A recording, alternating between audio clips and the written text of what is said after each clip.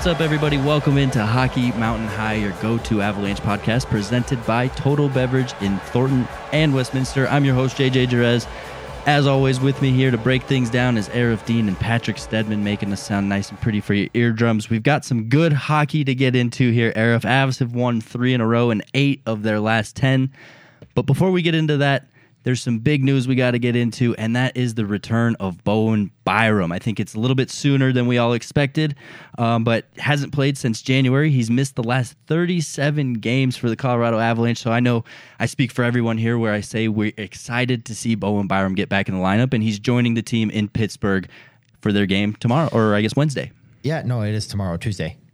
Yeah, we're mixing up our days here, but is it really sooner than we expected? I mean, I would say it's sooner than I expected. I hope it's not too soon for his standpoint, but I mean, I think a lot of us thought that he was going to be done for this season and maybe, pay a little more attention during the offseason to what he could potentially come back and do. Yeah, and that's kind of the thing. Like, I know that's been kind of the general consensus is let's just shut him down for the season, but with him ramping up his skating here it's been like 2 or 3 weeks now, and then with him getting sent to the AHL literally to play 2 games over the weekend, like, we still kind of have this sense of like, this is sooner than we expected. But at the same time, it's like, this is literally going according to plan. Like, he went on that last road trip before the Pittsburgh game. So it's a weird spot right now that we're in where it feels like it's too soon, but it's also been setting up for this. And we've been preparing for this, but we're also kind of not prepared because everybody wanted Byram to sit for, the season and kind of make sure that he's taking care of himself. But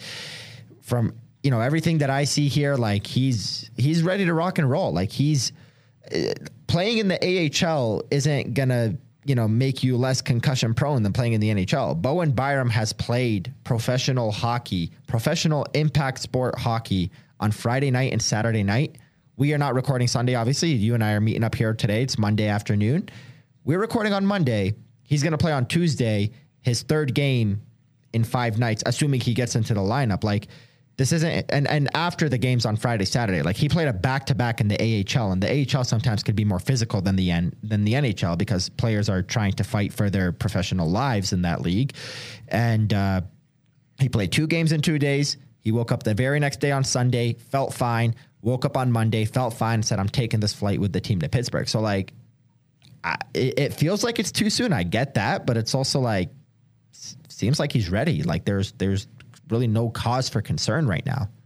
Yeah, it's a case of cautious optimism, right? I mean, we're so used to such bad news with injuries around here that every time you get an update, you kind of say, well, that's good news.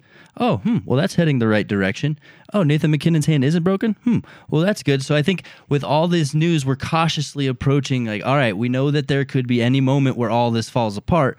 But yeah, it does feel like, he got back sooner than we were ready for. I mean, I know the build up the last couple weeks, we've been waiting for him to get back and we've seen it coming. But if you told me, I guess back in February that he was going to be back this season, I would have approached it with cautious optimism. Yeah, no, I get that. And my tune changed when Joe Sakic spoke to the media, if you remember, weeks before the trade deadline. Yeah. And he straight up said, we hope to have Bo. And you and I talked about this many, many times. When he said, we hope to have Bo back this season, my tune changed because Joe would never say that if it wasn't something that he genuinely thought would happen. So I like what you said there. It's not that it's sooner than we expected. It's sooner than we were ready for. And I feel like that's the best way to put it. But, in the end, like this is different than the McKinnon finger thing, whatever the hell Nazem Kadri's dealing with. Like in the end, the Avalanche, they're just kind of got to cross their fingers. It's a concussion. Concussions are hard to predict what happens. Some players have careers after concussions like Sidney Crosby has or David Perron has. Both have won Stanley Cups and have had long careers after suffering a concussion that has kept them out for a season. And then other players are Eric Lindros and Joey Hishin and Peter Mueller. Like we've seen it go both ways, and it's just kind of crossing your fingers that Bo is kind of trending more towards that Crosby Perron type of career post concussion than the other way. So it's just a matter of, it's a coin flip. It's a concussion, man. Like that's all it is. But the fact that, in my opinion, that Bowen played Friday and Saturday, has played hockey and still seems fine, says to me that he's fine. That being said, if you're Jared Bednar, I feel like you might have a sense of caution when you're approaching putting Bo Byram back in the lineup. So how do you anticipate he utilizes Bowen Byram moving forward? I mean, do you think he maybe takes it a little lighter on him, or does he just throw him right back in the way he would have utilized him had he been in the lineup the entire time? I think he's going all in. If there's one thing I've learned about Jared Bednar and the Avalanche, the Avalanche era with Jared Bednar as the head coach, is they don't ease guys into the lineup. They ease guys into the lineup. They don't ease guys into game action. So the difference is they're not going to bring him back quicker and be like, all right, we're going to play you and slowly get you acclimated. They're going to make you wait as long as humanly possible until you're ready to jump into the game and be you when you play. So that's kind of the difference. They're not going to play Bo today if they have to ease him in and be like, all right, we're going to do this cautiously. That's probably where he was in the road trip in Calgary and Minnesota. They likely could have played him then and played him 5 to 10 to 12 minutes and just kind of eased him in. But I think when Jared puts a player into the lineup, he has made sure that you are 100% ready to go to be you. There is no easing it. We're going to make you miss extra games to make sure that when you do come in, you are who you can be. And that's what I expect. Give me a prediction. And here's my prediction. You guys will probably hear this, by the time you're listening to this, there will probably have been some kind of news, be it a morning skate Tuesday morning, or be it maybe some news that we get before then or after that. But in my opinion, if Bowen Byram slots into the lineup against the Penguins, you're going to see Taves and McCarr on the first pair. You're going to see Johnson and Johnson on the third pair. And you're going to see Bowen Byram playing with Josh Manson on that middle pair. That's just kind of, in my opinion, what I think might happen, but we'll see. Yeah, that's kind of what I was going to get at next, is how do you think he fits into kind of the way the team looks now, right? Because that defensive group that existed on his last game on January 10th against Seattle versus the defensive group today, right? Minus Girard, add in Manson. It's a bit different. So, I mean, how do you think he slots in there? How does he fit chemistry-wise? Does anything really change? Are you confident that he just jumps right in and, looks great and plays the part and might even pair well with Manson? That's honestly what I think is going to happen. Like, I was on the Mile High Sports radio show this morning, and I kind of mentioned that, like, this potential, and again, like, there is no confirmation when you and I are speaking that this is going to be a pair, but this is just straight assumption on my end. But this potential Bowen Byram Josh Manson pairing that could potentially happen is like the perfect storm for both players. Like, has Bo ever played with a defensively sound player like Josh Manson? And has Josh Manson ever played with as skilled an offensive guy as Bowen Byram? Like, obviously, Josh has played with guys like Cam Fowler or even Jamie Drysdale this year, but like, Bo is a level above those guys, like, even at this age. And for Bowen Byram, his time in the NHL, he's played with an older Eric Johnson. He's played with Sam Girard, where both of the guys are kind of rushing the puck up the ice. But now he might be paired with somebody that is going to give him the ability to be himself. And he's going to be the Mark Mathot to Bowen Byram's Erik Karlsson. He's going to be that more stay-at-home guy that's going to give you the ability to kind of do your thing and flex your puck, your puck skills and your puck movement muscles, and just really make that a defensively sound pair with an offensive twist to it. Bowen Byram plays on the left. Josh Manson plays on the right. Perfect. Jack Johnson on the left. Erik Johnson on the right. Perfect. Cale Makar, Devon Toews. Perfect. You're pretty much set up for that to be your core. And the crazy thing is, you're still missing Sam Girard and you're still missing Ryan Murray, both of which are guys that deserve to play every single night. So when you have a healthy D, you got 8 of these guys, and that doesn't even include Curtis McDermott, who's been pretty reasonable lately. Like, I don't want to say he's been great, but he hasn't been bad. So there's a lot of depth here, but that Bowen Byram Josh Manson pairing just makes way too much sense not to have that be the pair right away. I like it. Gives you that flexibility to almost have Bowen Byram as that fourth forward out there, like they tend to like to do with Makar and Girard. And we heard all the great comments that Manson had to say while watching Cale Makar, right? I think he'll be pleasantly surprised that Bowen Byram's kind of just a miniature version of Cale Makar, has a lot of the same tools in his tool belt and can do a lot of the same things. So, getting to see it as his partner, I think, will be a nice treat for Josh Manson as well. Yeah, absolutely. And, he's kind of been blown away by the skill that these guys have been playing with since he got here. And my favorite part is, like, Josh had a hell of a game against Pittsburgh. He really picked it up, and I don't want to say picked it up as if he was playing bad, because he wasn't. He just kind of needed to get acclimated to his new team, and it's good that he's kind of shaking off his rust, joining a new team before Bowen Byram comes in, because the last thing you want to do is bring in a new guy in Josh Manson, bring in Bowen Byram off the shelf after 37 games, put these two guys together and be like, figure it out. So now that Josh has got it figured out, it's going to give Bo a little bit of time to kind of ease into this as well. And, if that pair does as well as we think, then I don't know, maybe Girard and Johnson are back to being a pair again. Maybe Girard and Murray, maybe, I don't know, it's just, there's so many guys here. I don't even know how to set up that depth chart, but that's a problem for Jared Bednar. It's a good problem to have. But the cool thing about basically what I'm trying to get across is if this Byram Manson thing works, I don't really see a reason to change it when they're fully healthy. It's not like Eric Johnson or, not Eric Johnson, but Sam Girard is automatically guaranteed that spot, or, by any means. It just seems like it would be such a good pair. And again, there's no news on if Byram is even playing against Pittsburgh as of right now when we're recording early in the afternoon on Monday. But if he does, it's got to be that pair. Indeed. So 18 games played for Bowen Byram, 5 goals, 6 assists so far, and 13 games remaining in the regular season. Let's see what he could do. Again, I'm just super excited to see this guy. I love what he brings to the table. I hope he hasn't lost that little bit of edge. You remember him getting in the faces of people. He didn't care who it was. Oh, he was swagging out. So I hope he still has that bit of edge to his game here. Yeah, of course. And it's again, man, this is a player that had the balls to walk away from hockey. I think he's walking in knowing damn well that he's confident in himself and the fact that he can be himself. And that's all you want. You don't want him to come in and kind of toe the line of what it means to be an NHL defenseman. You want him to come in and try to be who he can be. Obviously, be cautious with the head injuries, but don't be cautious with your play. Really go in there and be the guy that you can be. And, it's the guy that had, I think it was the first 12 games, because that 5-game stretch he had in January wasn't really his best. He wasn't really that healthy, and we kind of realized that when he walked away. In those 5 games, the only points he had a goal and assist against Winnipeg on January 6th. That was that 7-1 drubbing where I think Landeskog got a hat trick and McKinnon had 5 assists or whatever. But in the other 4 games, he really wasn't doing much offensively, didn't really have a lot of chances.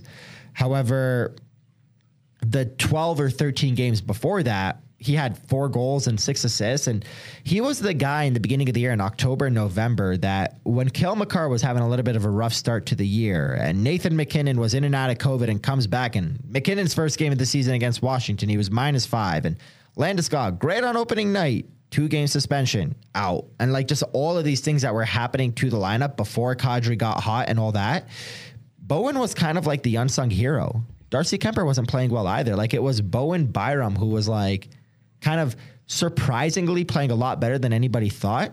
And we were kind of starting to hype him up. And I promise you, Morvitz Seider is a great defenseman, and he might win the Calder Trophy. He might not, because the Red Wings have just shit the bed since the All-Star game. But had it not been for this injury thing, Bowen would be in that conversation with Zegras, with all the other rookies that are in that conversation, Lucas Raymond and Seider and Tanner Jeannot and whoever, because he's that good.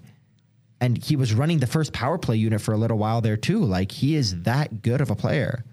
Yeah, he was getting noticed from around the league, from Avalanche fans, and he was quickly climbing the ranks and starting to become my favorite player on this Avalanche team, just because I love the style he plays with. It's such a good mixture of skill and grit, and if he just had a little bit more size, he would really be a prototype defenseman in my opinion, which that's not something he can help. But I'm still, again, really pumped to see him back and see what he can do the rest of the season.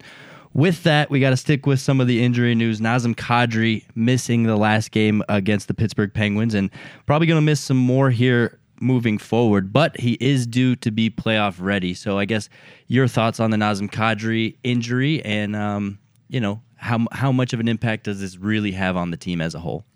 Yeah, Jared didn't really sound too stressed or anxious or nervous about the fact that Kadri would play in the playoffs when he was asked about it. He was the expectation that he'll be back by then, and he said, yeah, he'll be back by the playoffs.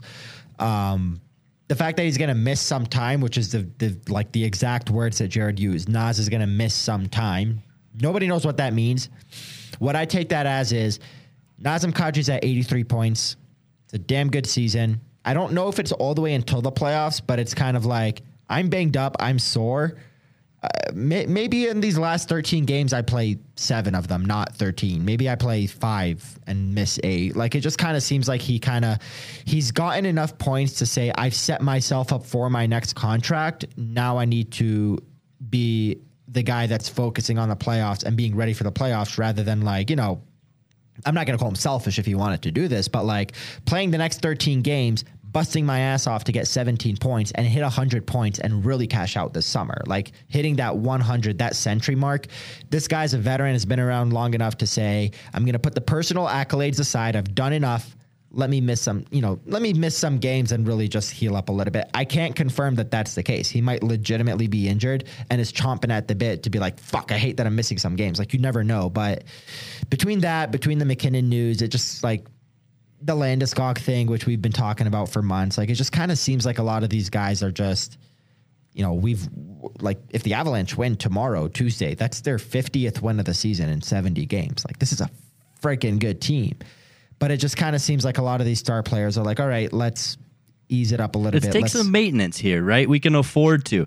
It's a luxury that they can finally have. Let's load management this bitch is what they're trying to do. Exactly. I mean, Jared Bednar, when he was talking about Nazem Kadri, said essentially that he felt like he got hit by a bus. I mean, you watch that hit, that's kind of what it was, right? You get one hit from one direction, then another hit from the other direction. I just think he's got a little bit of soreness in his body, a little bit of whiplash, where he just needs some time, let that fade away, and he'll be back ready to go. Like you said with Nathan McKinnon and his injury, like you said with Gabe Landeskog and his injury, I think if he had to jump into the playoffs today, he'd be able to, right? I mean, it's not a situation where it's debilitating that he can't play hockey. Yeah, I agree with that. And, you know, again, this is a 31-year-old guy that's played a lot of games and is hungry for playoff success as much as he is for this phenomenal regular season he's had. And this is a guy that knows it's worth sacrificing 5 to 10 games of score. I don't want to say padding my stats, because for him to pad his stats means the Avalanche are scoring more goals and winning more games. But it's worth sacrificing 5 to 10 games of regular season success for the long haul that is the Stanley Cup playoffs. Because, I mean, we know how it is in the playoffs. Like, winning 1 round is cool. Winning 2 rounds is cool. By the time you get to the 3rd and 4th round, like, players are beat up. Teams aren't really, like, Stanley Cup final hockey, the quality isn't that good because players are so unbelievably beat up that just the hockey's not that good. There's a lot of excitement, but the actual quality of the game it kind of takes a dip. So for Kadri, missing 5 or 10 games could make it take a little bit less of a dip, I guess. Yeah, and let's not forget to mention the point differential going on in the standings right now, right? I mean, you look at the Avalanche comfortably sitting at 104. I mean, Minnesota Wild is the next closest team at 91 points. They have 1 game in hand, but what is 1 game really going to do for you here? Yeah. So, I mean, the Avalanche are coasting into the end of the season here. 13 games to go. We're wrapping things up. I think it's fine if these guys, Landeskog, McKinnon, Kadri, chill out. Take a little bit off, come and play a game or 2 here, get your legs back under you, get the game type feel back into your mind and into your hands and into your body. And then once playoffs hit, then you're back at 100% and you're rolling. You got your whole lineup and a healthy one too. Yeah, so right now the Avalanche are they're 2 points up. Looking at the overall league standings, they're 2 points up on the Florida Panthers with obviously no games in hand. So the Avalanche are 49-16-4. The Panthers simply take a win, put it in the loss, 48-15-6. The regulation win, that is the first tiebreaker. The Avalanche have 5 up on the Panthers. So that is going to be huge. Now, I'm saying all that to say this. How much are the Avalanche willing to do to make sure that they win the President's Trophy? Like, that's kind of the situation that it's at right now, where the funny thing is, like, I say that, but also you can miss Kadri, you can miss Landeskog and still beat the Pittsburgh Penguins. You can miss McKinnon against the Calgary Flames and still win that game, and pretty well too. Like, they can rest a lot of guys and still lock up the President's Trophy. First place in the West is all but guaranteed. Like, well, actually, it's basically guaranteed at this point, unless they go on a complete, like, just the over. Like they lose a lot. Like, it's just not going to happen at this point. I mean, the Avalanche are first. After that, it goes east, and then the Minnesota Wild are in 9th. The Calgary Flames are in 10th, and they're 13 and 15 points behind, like you said. So, like, the only thing that the Avalanche have to worry about is if they don't win the President's Trophy and they lose it to the Florida Panthers, because they've opened up a 6-point cushion on the Carolina Hurricanes. At this point, you'd consider that pretty much a lock. But if they don't win the President's Trophy, and if they make the Stanley Cup Finals, and if the team meeting them there is the Florida Panthers, they don't get home ice advantage. How much are they willing to sacrifice for that very small potential? I don't know. But at the same time, it's like this conversation might be meaningless because even without Kadri, even without Landeskog, even without Gerard, Byron returning, McKinnon missing a game here and there, they can probably still lock this thing up. I like to think that Jared Bednar cares about that kind of stuff, right? He loves detail. He loves to look into things and over-prepare. I also look back at, what was it, last year, 2 years ago, where we were heading into the final game of the season, and Nathan McKinnon had a point goal he was trying to hit, right? The game had no meaning on the standings, no meaning for the Avalanche whatsoever, and a lot of people were saying, why don't we rest Nathan McKinnon before the playoffs here? But they played him in that final game, tried to help him get those extra points. I don't think he got them. I think he ended up with no points in that game. Yeah. But they like to go for stuff like that. They like to keep those accolades in mind. It's not just about the Stanley Cup. You got to keep the other things going too. No, I think they like to keep accolades in mind that are more team driven now. Like Nathan McKinnon genuinely was upset he didn't win the 2018 Hart Trophy. And Nathan McKinnon genuinely should have fucking won the Hart Trophy in 2018. That was his award. They gave it to Taylor Hall, obviously. We've had conversations about that over the years. I genuinely don't think Nathan McKinnon cares about the Hart Trophy anymore. Not until he wins the Stanley Cup. I think if McKinnon gets the Stanley Cup at the age of 26 or 27 or 28 here in the next few years, after that he's going to be like, all right, I'm going to go out of my way to make sure I win an Art Ross. I'm going to go out of my way to make sure I win a Hart Trophy. And then this freaking jackass is going to go out of his way and be like, I wonder if I can win the Maurice Rocket Richard Trophy and just try to outscore Austin Matthews, which would be just like a really tough thing to do, but it was something he would challenge himself with. But the difference is like getting Nathan McKinnon that 100th point against the Calgary Flames that one year, like that would have been cool. Or I don't think it was against Calgary Flames. That was before they played the Flames. But it was the 100th point. That's what I could remember, yeah. Yeah, the 100th point. They had 99 points in 82 games for McKinnon that season. McKinnon playing 82 games. Imagine that. The NHL playing 82 games. Imagine that, right? So they were trying to get him his 100th point. You know, if Gabe Landeskog gets to 89 this year, they're going to fight to get him 90, things like that. But like, that doesn't matter as much as a President's Trophy thing. Jared Bednar cares about the details, like you said, that are very, like, damn well that whole scenario I played out. Jared is such a planner and a preparer and likes to plan in advance that he's thinking of all that. Like, and he's been thinking about what if we do make it past the first round, and then we do make it past the second round, and then we win the third round? And in his head, he's like, so should Landeskog touch the trophy or not? Let me think. Should we take a group photo or just completely say fuck it?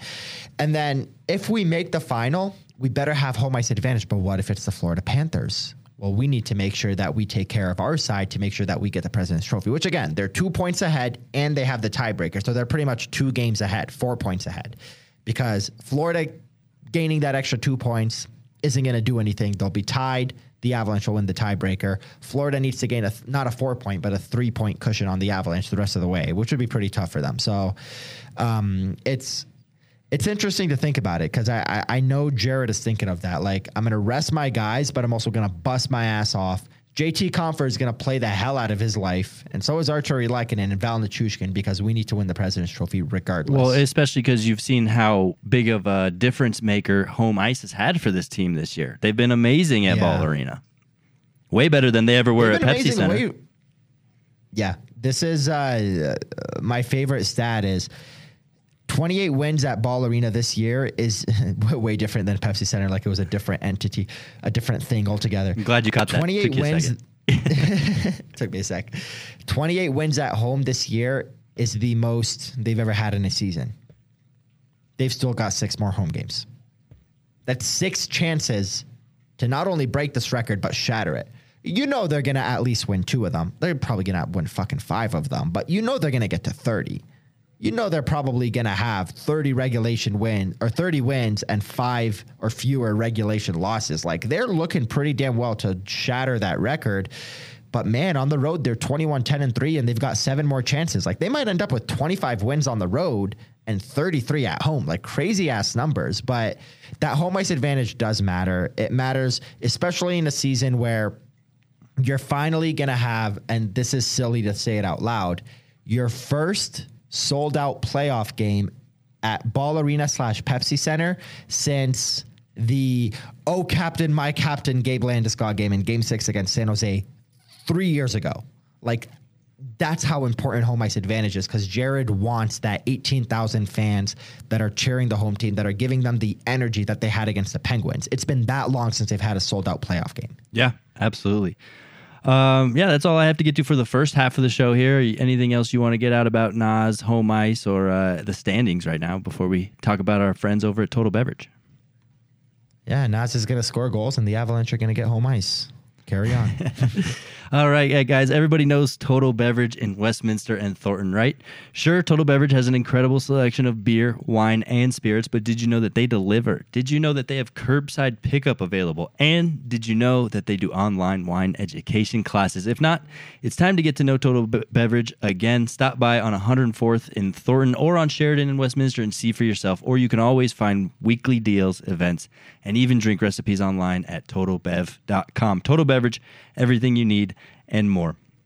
All right, Arif, I think it's time we get into this Pittsburgh game that we saw on Saturday afternoon. Such a delightful game to watch, such a treat. You saw right away both teams came out of the gate strong, looking to send a message. One thing that really stood out to me about that game, and not only that game, all the games the Avalanche have been winning in the month of March, is their goal scoring.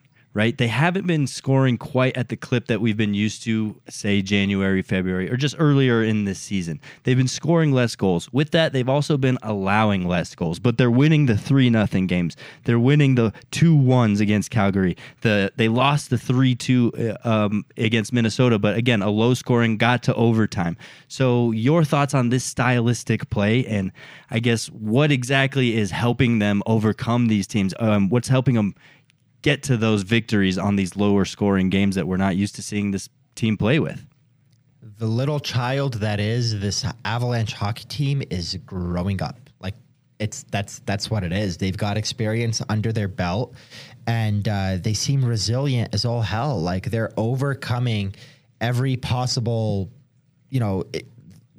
domino issue that comes their way. They're overcoming all these challenges, these hurdles, these dominoes, apparently. They put it this way. Against the Calgary Flames, Nathan MacKinnon is out. You just played the Minnesota Wild, and Eric Johnson got that late penalty on Tyson Jost. You lost against Minnesota, your former teammate, blah, blah, blah. You're not feeling too good in that moment. I mean, your playoff spot is pretty much settled, but you're not feeling too good in that moment. And then you wake up the next day and Nathan MacKinnon's out. By the way, you're going to Calgary to play the second best team in the Western Conference. Great. That's fantastic.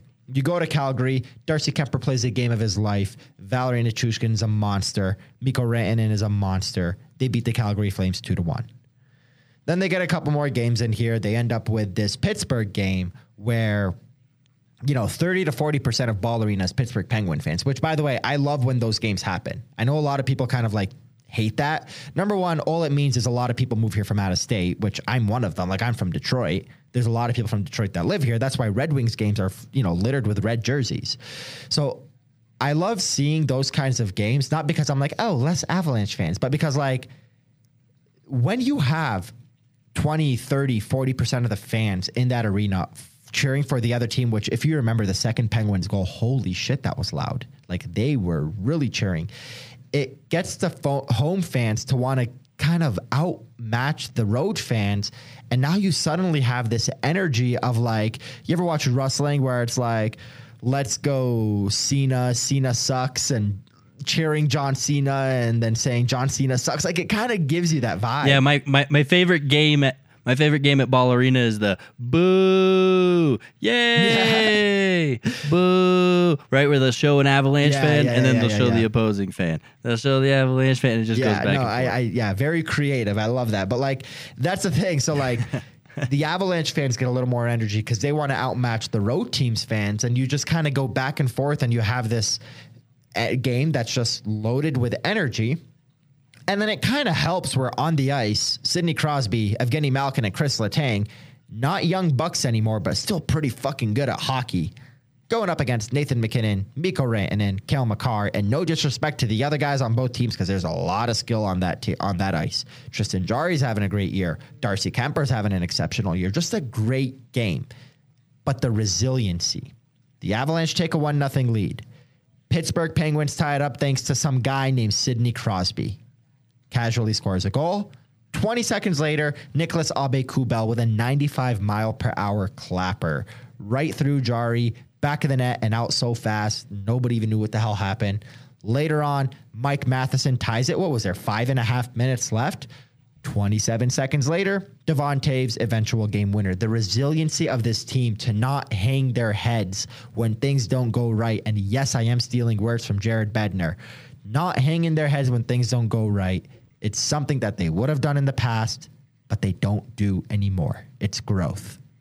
Right, and they've been through much tighter games, right? I mean, you haven't seen the discrepancy in the goal scoring. I mean, I just did, during your little spiel there, I did some math. During the month of March, they're scoring 3.07 goals a game and allowing 2.4. Both of those low numbers, but a very tight window there, right? I think earlier in the season, we saw that gap a lot bigger. So they're winning the tougher games, and they're figuring it out.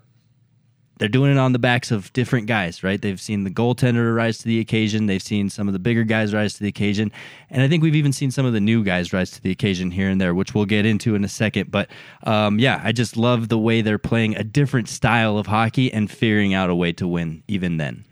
Yeah, funny that 3 goals per game is suddenly like, man, that's a low number. That's an incredible number. But compared to where they were, yeah, it is. Mm-hmm. It is a lot lower, but... yeah, they just the hockey the last couple weeks has been like, that chef's kiss emoji. Like it's good. Like they're doing something right, and it's still without 3 or 4 really big pieces. Yeah, it's been tougher, grinded out, dig deep hockey, right? I mean, you're watching the games build up slowly. You're watching them kind of go 0-0 into halfway through the game until finally something gives and somebody breaks. So they're tougher games to play down the stretch, and they're rising to the occasion, and I love it. Yeah, like that Pittsburgh game, as incredible as it was, I'm not going to pretend I know the Pittsburgh Penguins injury situation, but I don't think they have a lot because Gensel played and Russ played and their new guy, Ricard Raquel, played. But on the Avalanche side, Gabe Landeskog, the captain, the guy that's got 30 goals already and is having a career year in terms of points per game and is pretty freaking good at hockey. Nazem Kadri, 83 points in like 60-something games. Sam Girard, top 4 defenseman. Bowen Byram, young, up-and-coming, rising top 4 defenseman. Like, those are a lot of big names. And Ryan Murray, who is a very unsung hero for the season. He's an unsung hero for the Avalanche. Like, he's had a really great January, February, March leading up to that injury. Obviously, the injury's unfortunate for him, but he's really picked it up too. Like, that is a good defenseman in Ryan Murray that the Avs have. And all 5 of those guys missing from the lineup, and they still played a really good game. So, like, 5 guys that are currently playing are going to sit, assuming Murray slots in as well. Like, this team is loaded, and it's just kind of mind-boggling to see that even with, you got 18 skaters that play, even with their 22nd and 23rd best skaters, they put in a game like that against the Penguins, and everybody was pulling their weight. There was no passengers that night. Yeah, and with that's true. I got yelled at on the internet for saying tonight when tweeting about that game. But with that, I think we saw the arrival of Artturi Lehkonen, right? I think he really made an impact in that game and made himself noticed and said, guys, this is the type of game I play. This is what you're going to get out of me the rest of the way here. And I think everybody was delighted to see the style he brought. I mean, it was tenacious, hardworking. We thought Nichushkin was good at forechecking. I think Artturi Lehkonen just saw him and raised. What's the past tense? He raised him. Rose to the occasion. Saw? No. Like betting, like in poker, right? He saw, I see you and I raise you. I guess he just raised the bar that much more on Val Nichushkin and really said, this is the way you should be forechecking, boys. Yeah, so I want to figure out a way to word my question to Jared because, you and I were talking in the press box about just how incredible. There was that one play, and everybody remembers it. There was that play where the whistle blew, and Chris Letang was so frustrated, he just slaps the puck up against the boards, and the ref had to have a little chat with him like, hey, that's kind of shitty of you to do that, and the whole arena was booing him. That was because for about 30 seconds, Arturi Lehkonen wouldn't let him breathe. The relentlessness of the forecheck. So I was trying to find a way to kind of ask about that, and I said, fuck it, I'm just going to be straightforward. Hey, Jared, was that the most relentless forecheck you've ever seen from a player?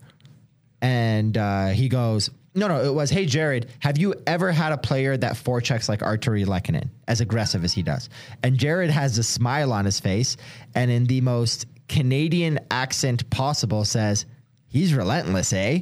And he kind of like smirks it off. And then he goes on to say that when the Avalanche acquired Arturi Lehkonen, upper management, being Joe Sakic and those guys, literally told him that what you're getting in Arturi Lehkonen is a mini Val. He said a mini Val. And as soon as I heard mini Val, you know my eyes are going to light up because I love Val Nichushkin. So like Arturi Lehkonen and Val Nichushkin, Val and mini Val on the same line with JT Compher as their center, as the second line without Kadri, pretty much busting the ass of Sidney Crosby and Evgeny Malkin all night. Like, they did an excellent job. I know Crosby scored, but man, Lehkonen on the forecheck. You can tell that Pittsburgh game was his coming out party. Even though offensively he didn't produce, you can tell he's comfortable and he's ready to be like, all right, guys, I'm just giving you a piece of what I can do. Let's ramp it up these next 13 games and then the playoffs. Yeah, I think it's about consistency and how often he can bring that style of game, right? I mean, if he can do that every single night, then he's going to give Jared Bednar a tough decision to make when it comes to his top six guys. So that being said, what do you think that looks like ultimately in a playoff setting? What does he go with on those top six? So let me take you back, flash it back to last Thursday when I did that. The last podcast I said you were day to day, and then I said it's probably like a Nathan McKinnon day to day where like everybody thinks it's long term and then he's just going to show up after one game.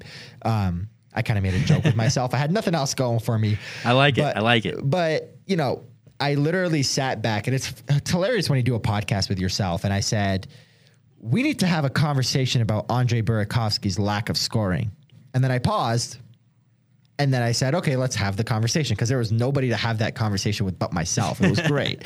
So the purpose of me to bring that up is to say, like, Andre Burakovsky, yes, he scored a couple games ago, finally. Yes, he's a great skilled scorer, but like, I'm starting to think that Andre Burakovsky is going to be on the third line when this team's forwards are fully healthy, because we just talked about Arturi Lehkonen and Val Nichushkin mucking it up on the forecheck. Both of them can produce offensively. Val Nichushkin's, he's blowing by his career numbers. He's operating at like a 60 to 70 point pace.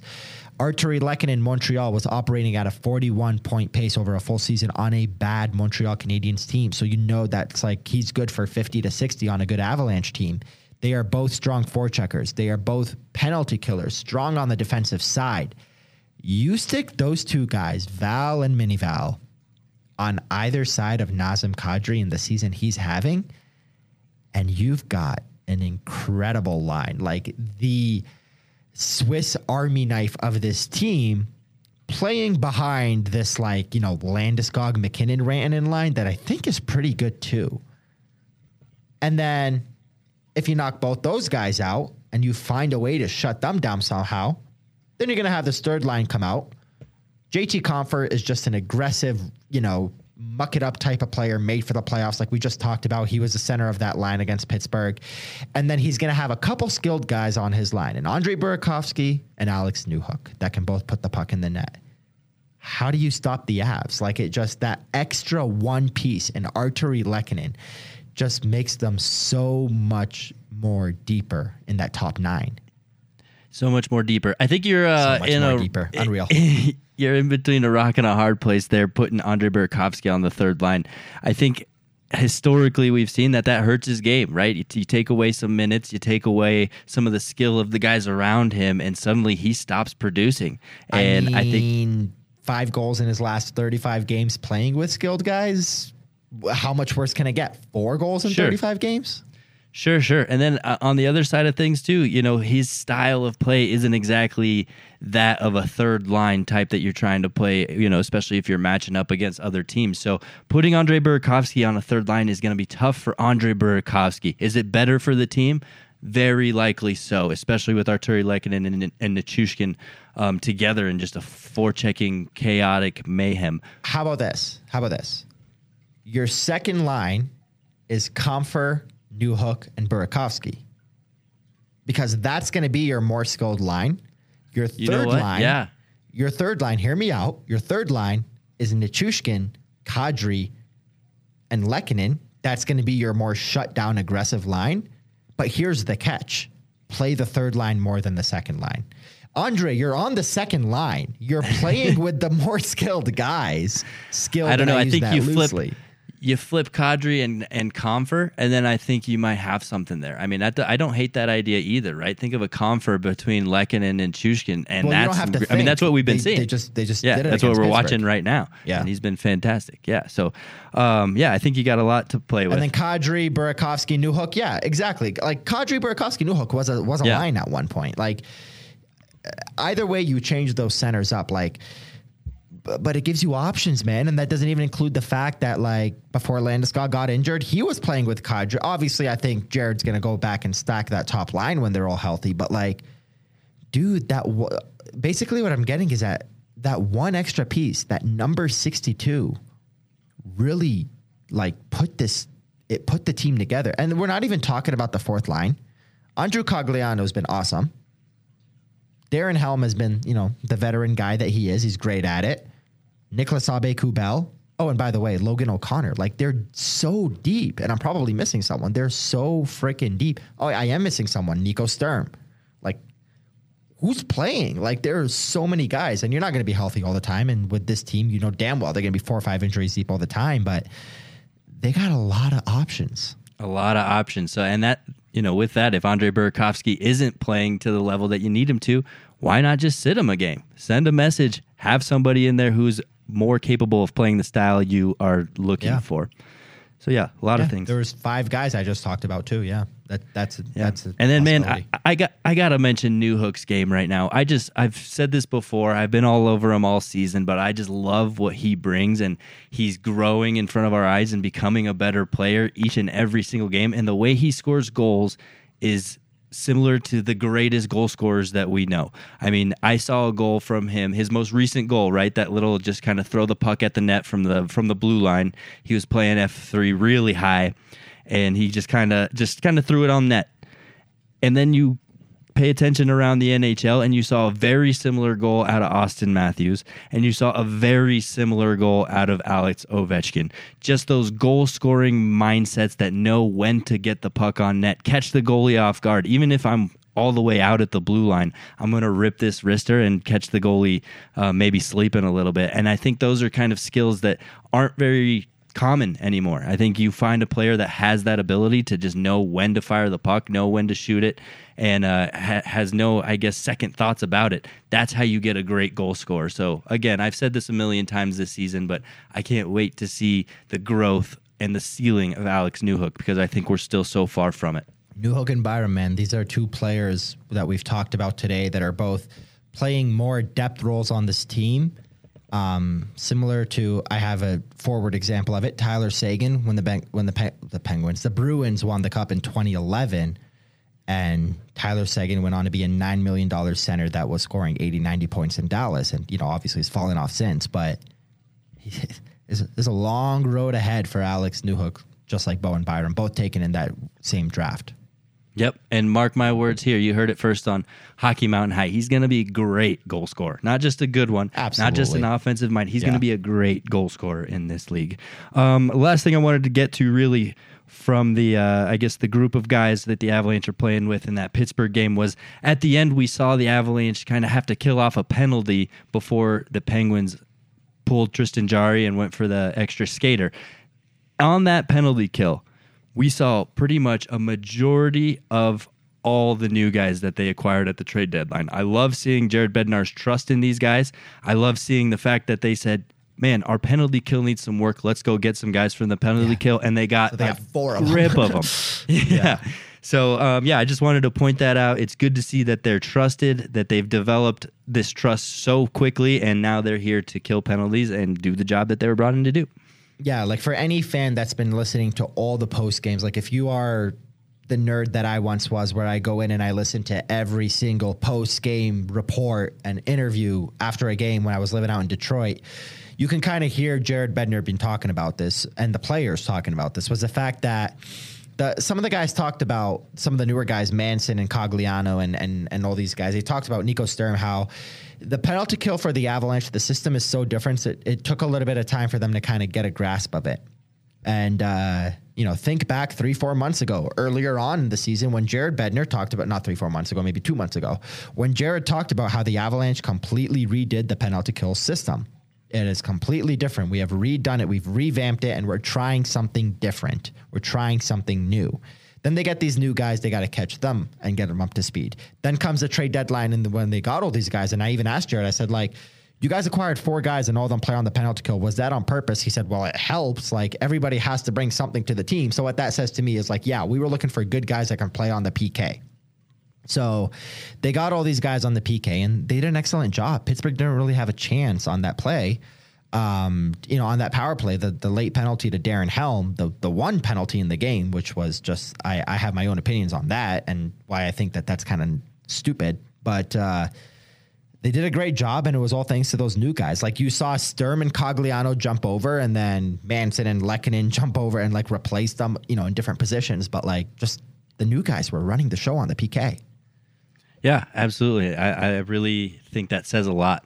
I think that sends a message to the fan base that not only were these moves that we thought were going to make this team better, but they have already jumped in and are making an impact right away. And they've caught on quickly, and we're ready to trust them in any situation, even when the game's on the line. I love it. I love it. I'm here for it. So let's get into those thoughts of yours about that penalty. I know you've been itching to talk about this one. You even reminded me in the press box, hey, remind me when we record our podcast to mention this penalty, because I have some thoughts on it. I'm ready for this hot take. Burn us down, Arif. Burn us down. Yeah, I wouldn't call it a hot take. I don't remember. I'm not gonna lie. I can't off the top of my head think of the Darren Helm penalty and what exactly he did. But what I do remember is about 5 minutes before that, there was a play where the Penguins were, should have been called for something, and Eric Johnson kind of looks at the ref after the whistle blows and just kind of like throws his arms up like what the hell? We're halfway through the third period. There hasn't been a penalty in this game. You're not going to call that. Now, here's my issue. That was an intense, hard checking game. Jared Bednar even said it. And when you play 40 minutes of hockey where both teams are playing like that, about 100% of the time there is at least one penalty worth calling.